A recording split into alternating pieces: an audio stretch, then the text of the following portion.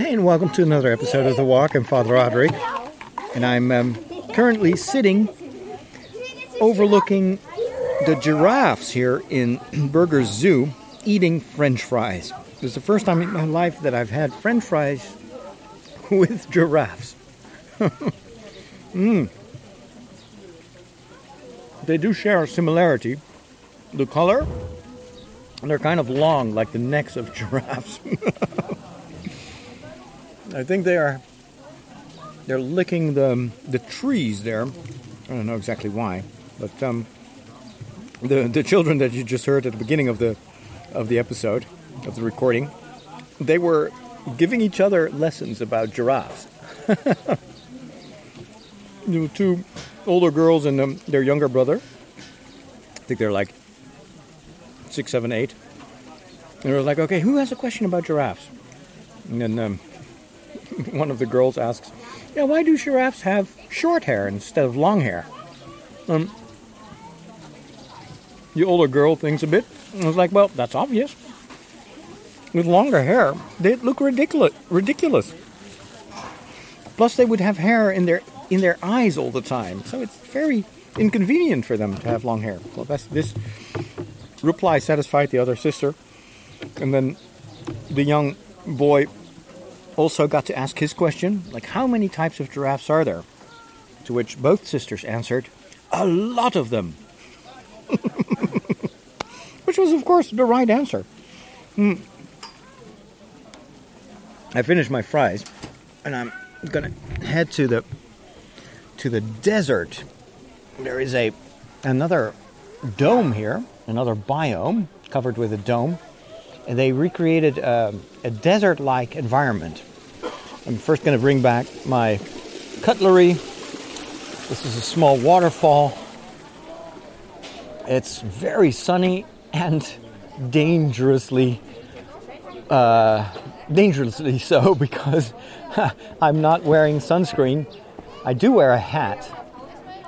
And I'm afraid... Thank you. I'm afraid that...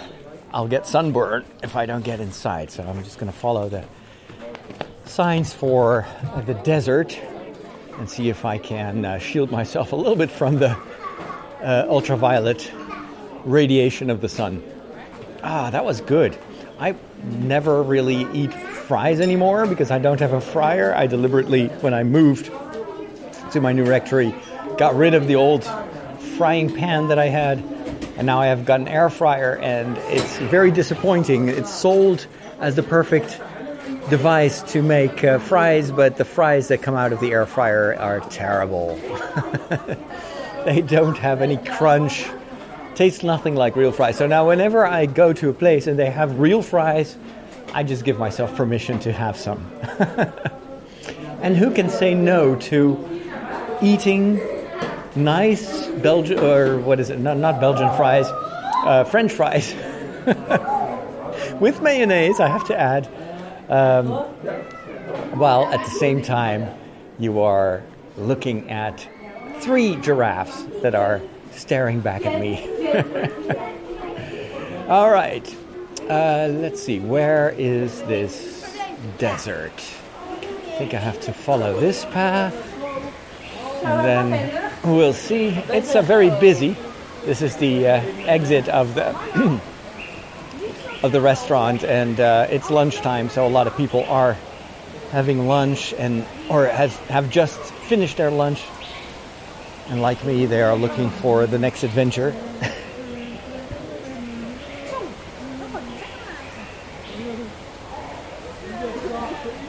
It's so wonderful to just waste time here in the zoo. Normally I'm all about efficiency and working hard and very focused, but when I'm here I kind of lose track of time, and I just enjoy the overall atmosphere. Let's see, I have to go to the right. This sign says turn right here for the desert. That's what I'm doing. And then let's see, it's so crowded that I can't walk at my normal pace, but that's okay. Because I'm not in a hurry. And now the sign says I have to turn to the left, which I will do then. This whole idea of wasting time, the fact that we call it to waste time in itself is already indicative of a certain mindset. It's like, as if you can waste time. What does that imply? That you have to use time, it has to be useful, it has to be productive always? Why do we think that is? It's a trap, I think. It's a trap in which I've fallen many times in my life and I think it's part of the way you were brought up. Okay, here is the door that leads me to the tunnel that will go to the doors are opening magically by themselves. I couldn't do the force gesture. I intuitively do that. Whenever you have automatic doors, I wave my hand and I think, use the force. Oh, it's so refreshingly both cold in here in this tunnel. And again, it's made to look a bit like you're underground. Ooh, they've got bats here. This is behind glass. It's kind of like a round... Oh, it's a set of caverns, and there are, in fact, bats flying around there. And since they use radar, of course, they don't bump into the glass like birds sometimes do. You hear a little bit of that sound that they make. Or maybe that's not the bats. Maybe that's something else here in these tunnels. And then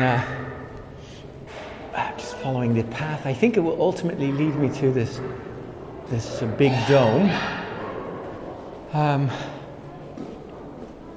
So for me, it's always a bit of a challenge to not think in terms of productivity. I'm always looking at ways in which I can optimize my time and cram even more activities into one day, so I never just waste time, but I make the best use of it.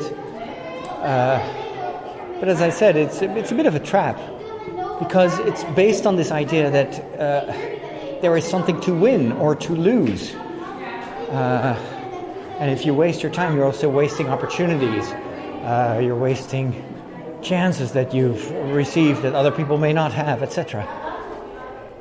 But if you label it, again, it's all about framing, as I often say in this podcast. It's about framing. How do you... Oh, wow, look at that. It's like a little desert mouse. Oh, there are 3 of them. Little mice. And those are... I love them. I'm glad they're behind glass, though.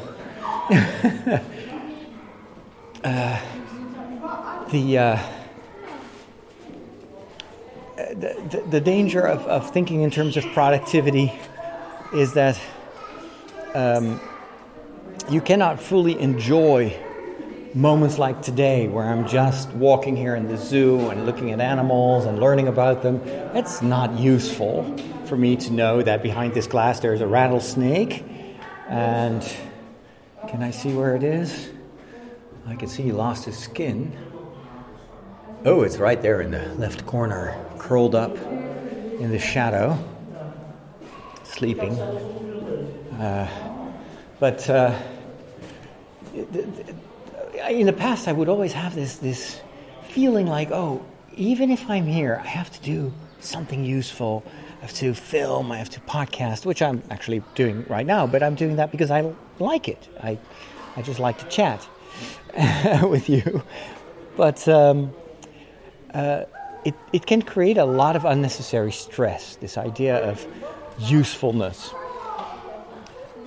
If I go to the left, where do I end up here? I'm walking... These rocks remind me of the red rocks over in Florida. Oh, it's a little patio? It's like an open space here. Almost looks like a Mexican village. Entrada, salida, cantina. Wow. Oh yeah, I guess that during this vacation time, they may serve drinks here, although I can't imagine people sitting here. It's so hot, and there are no fans here, no air conditioning. But the site is beautiful because they created a backdrop of orange-colored houses that are very similar to what you see in Western movies. And then here on the left, these rocks remind me of the rocks that we saw in Florida, or south of Flagstaff. And here we look at the entirety. This is actually not a dome. It's just a rectangular building, but it's covered in glass. That's also why it's so incredibly hot, because the sun is shining, and so it heats up even more. And I think another aspect that plays in this drive, this untamable drive of always working and working harder. The other day in the chat, some of you shared that in the United States, most people have only a few days off per year. You have a lot of special days,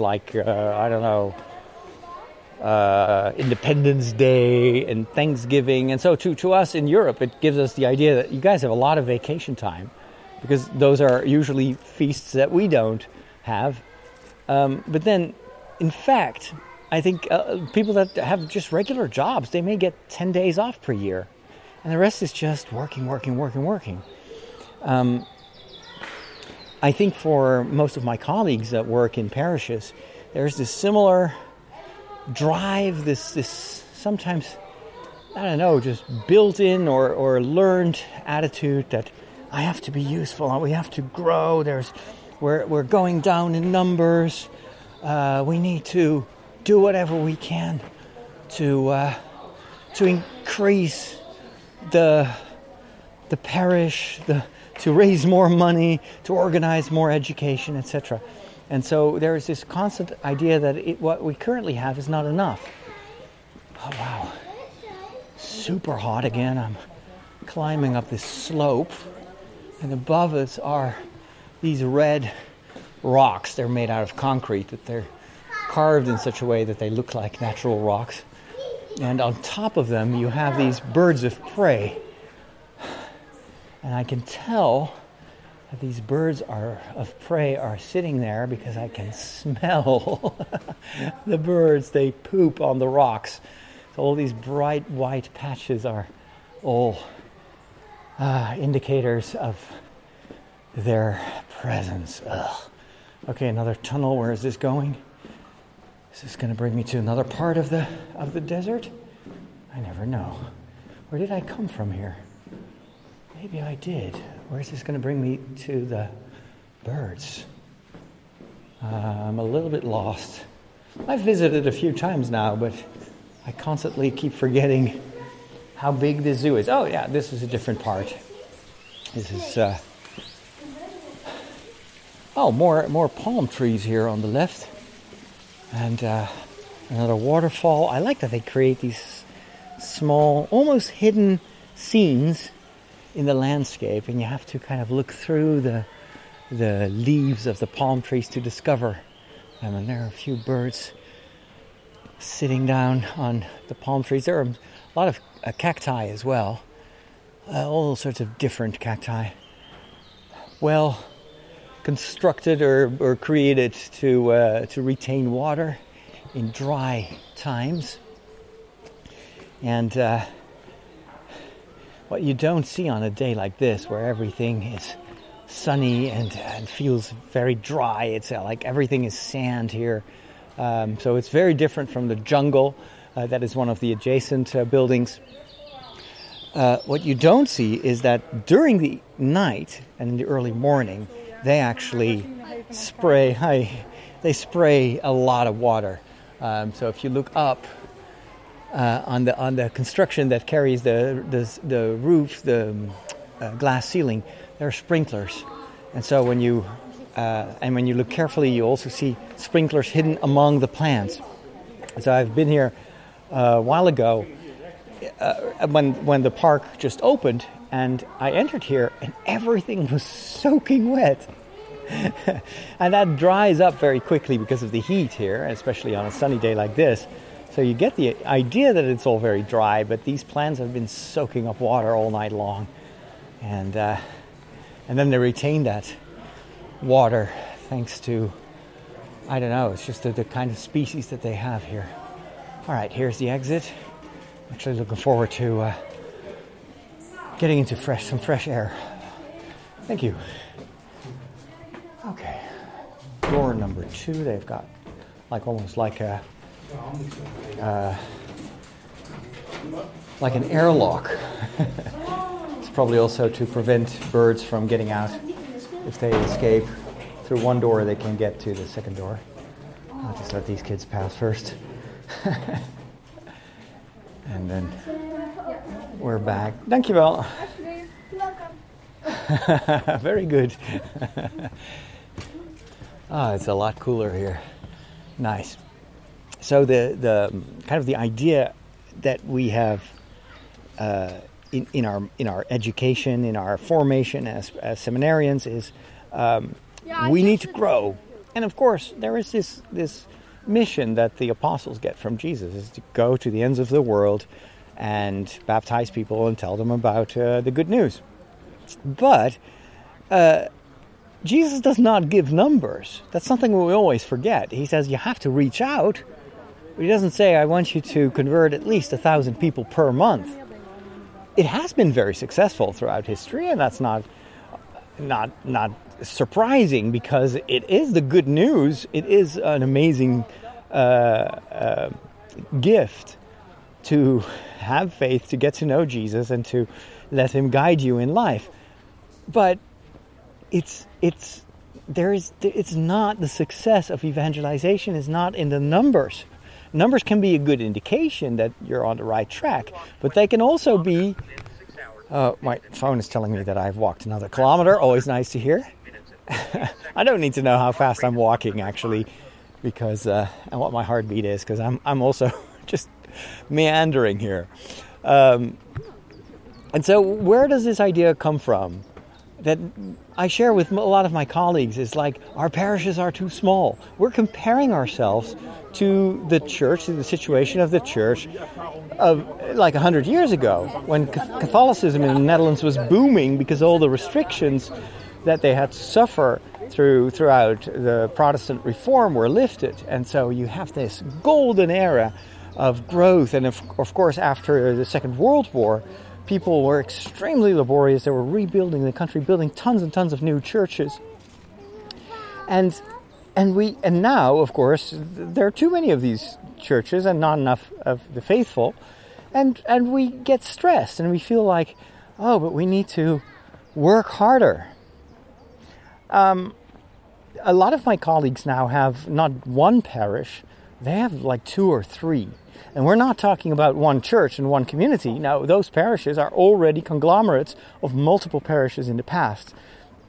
And what I feel is that behind that policy of combining all these parishes and giving priests more and more administrative, managerial tasks is this idea of it's not enough. We need to work harder with fewer people because, well, we need to manage this. Whereas I think the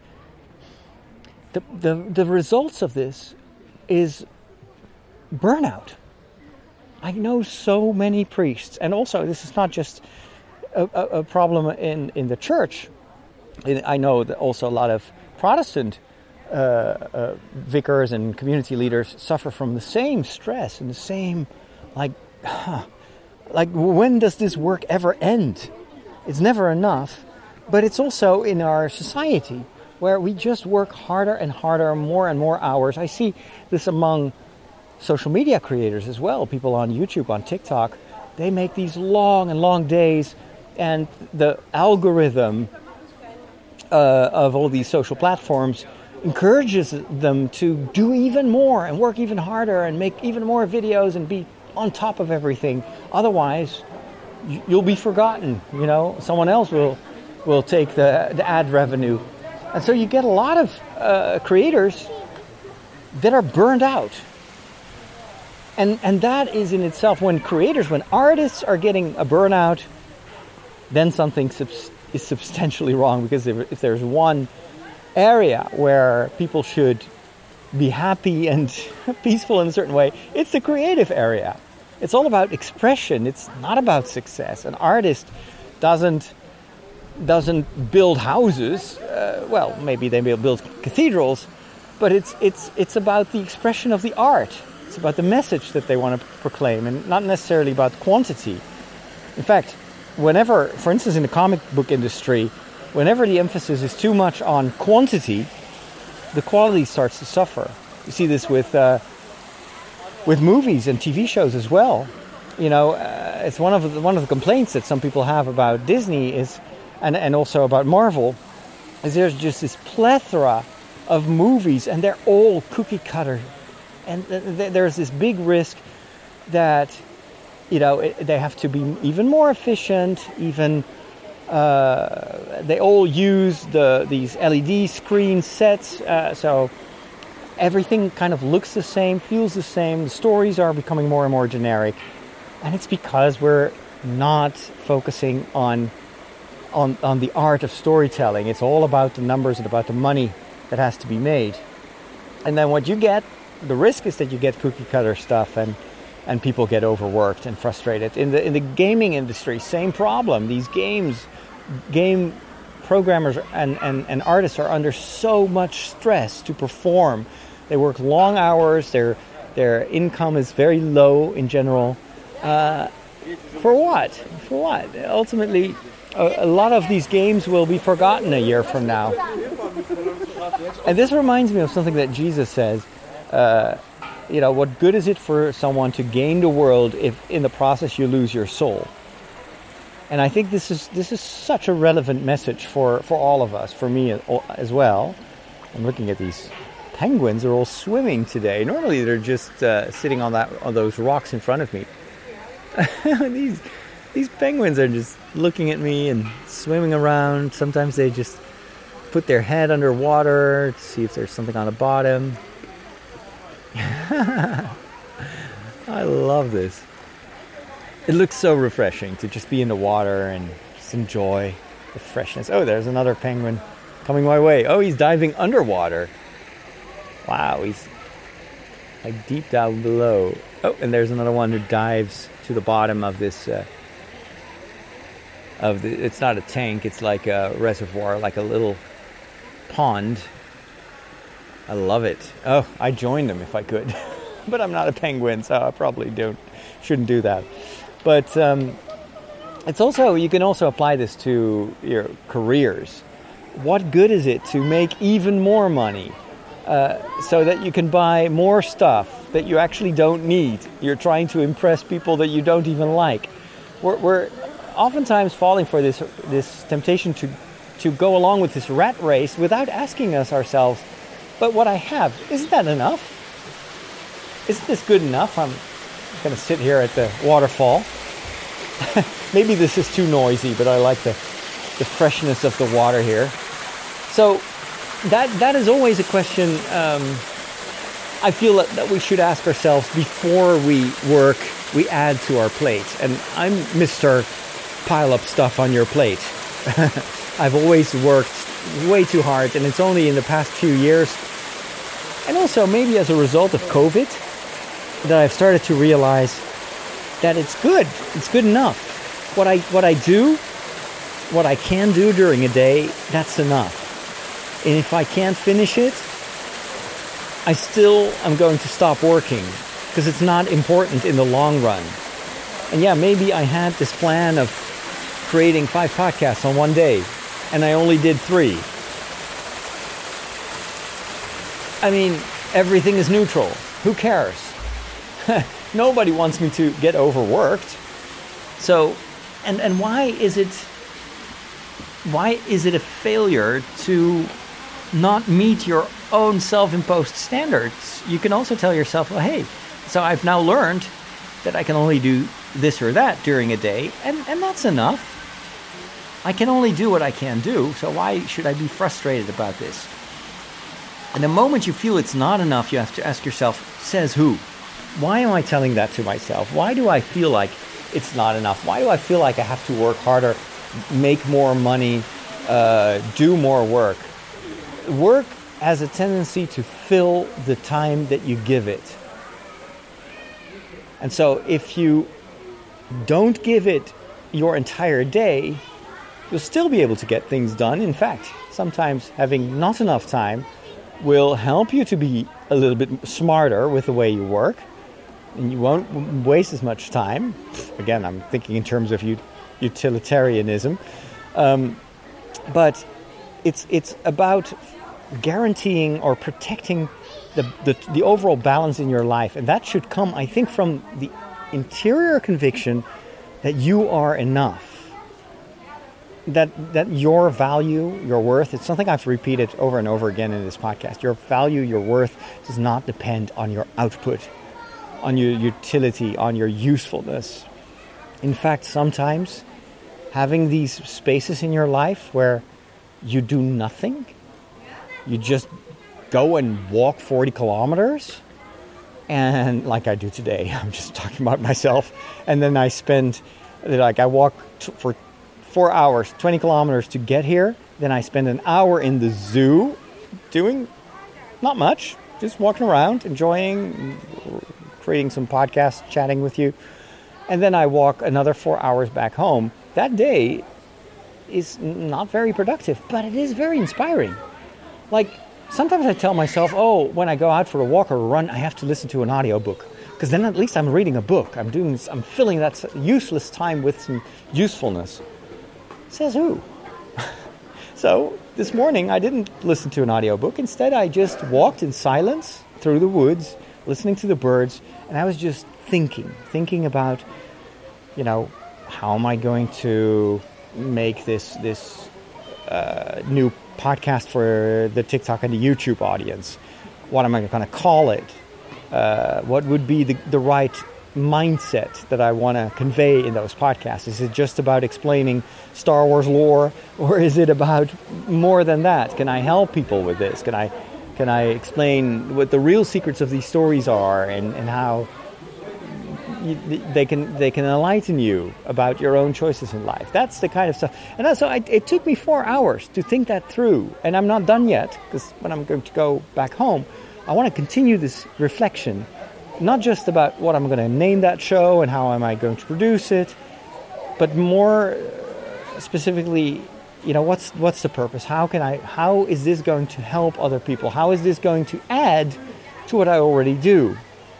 Is there any duplication of efforts? Is it necessary that I do this? If I go and make this show, what are you going to give up?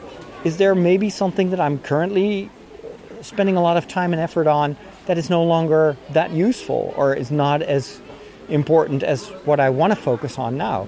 These reflections, this whole process of thinking creatively requires just room in my head. And so if work is only defined by production, by output, then I think we're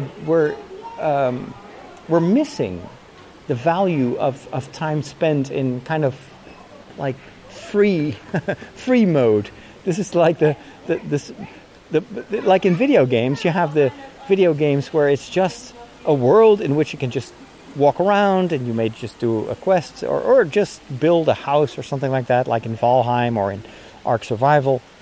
And then you have games that are very purpose-driven, where the purpose is always to go to the next level, get better gear, level up. And sometimes these games are a metaphor of what we do in our regular lives as well. We go from quest to quest, we always fight for the next big thing, and then we level up, which means that we get even worse enemies, and we have to get the next sword or helmet or whatever.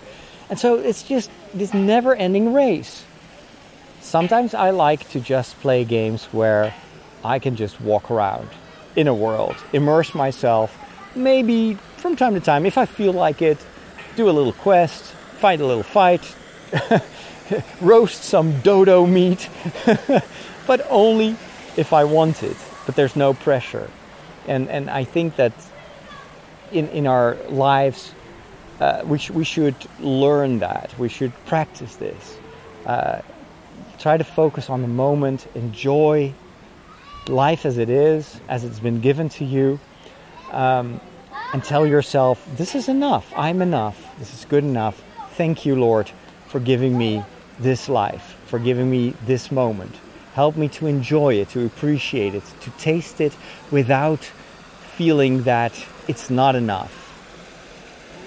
Be happy, be content, be grateful for what you have, instead of always looking at the grass in your neighbor's garden that looks greener than yours.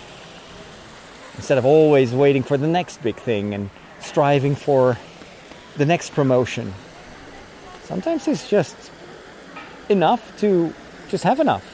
If you have a bigger house, you'll have to pay more rent. If you have a bigger car, you have more costs per month. Yeah, you will use up more fuel. You'll have to take better care of it. You know, it's like every time we level up, it comes with a price that we have to pay. So do we really need it? Do we want it? Is this truly what makes us happier or not? What good is it to gain the world if you lose your soul? That is, I think, the question that I leave you with. Thank you so much for walking with me, and for my patrons, stay tuned because we'll walk an extra mile, and I'll be back next week. Thanks for listening. God bless.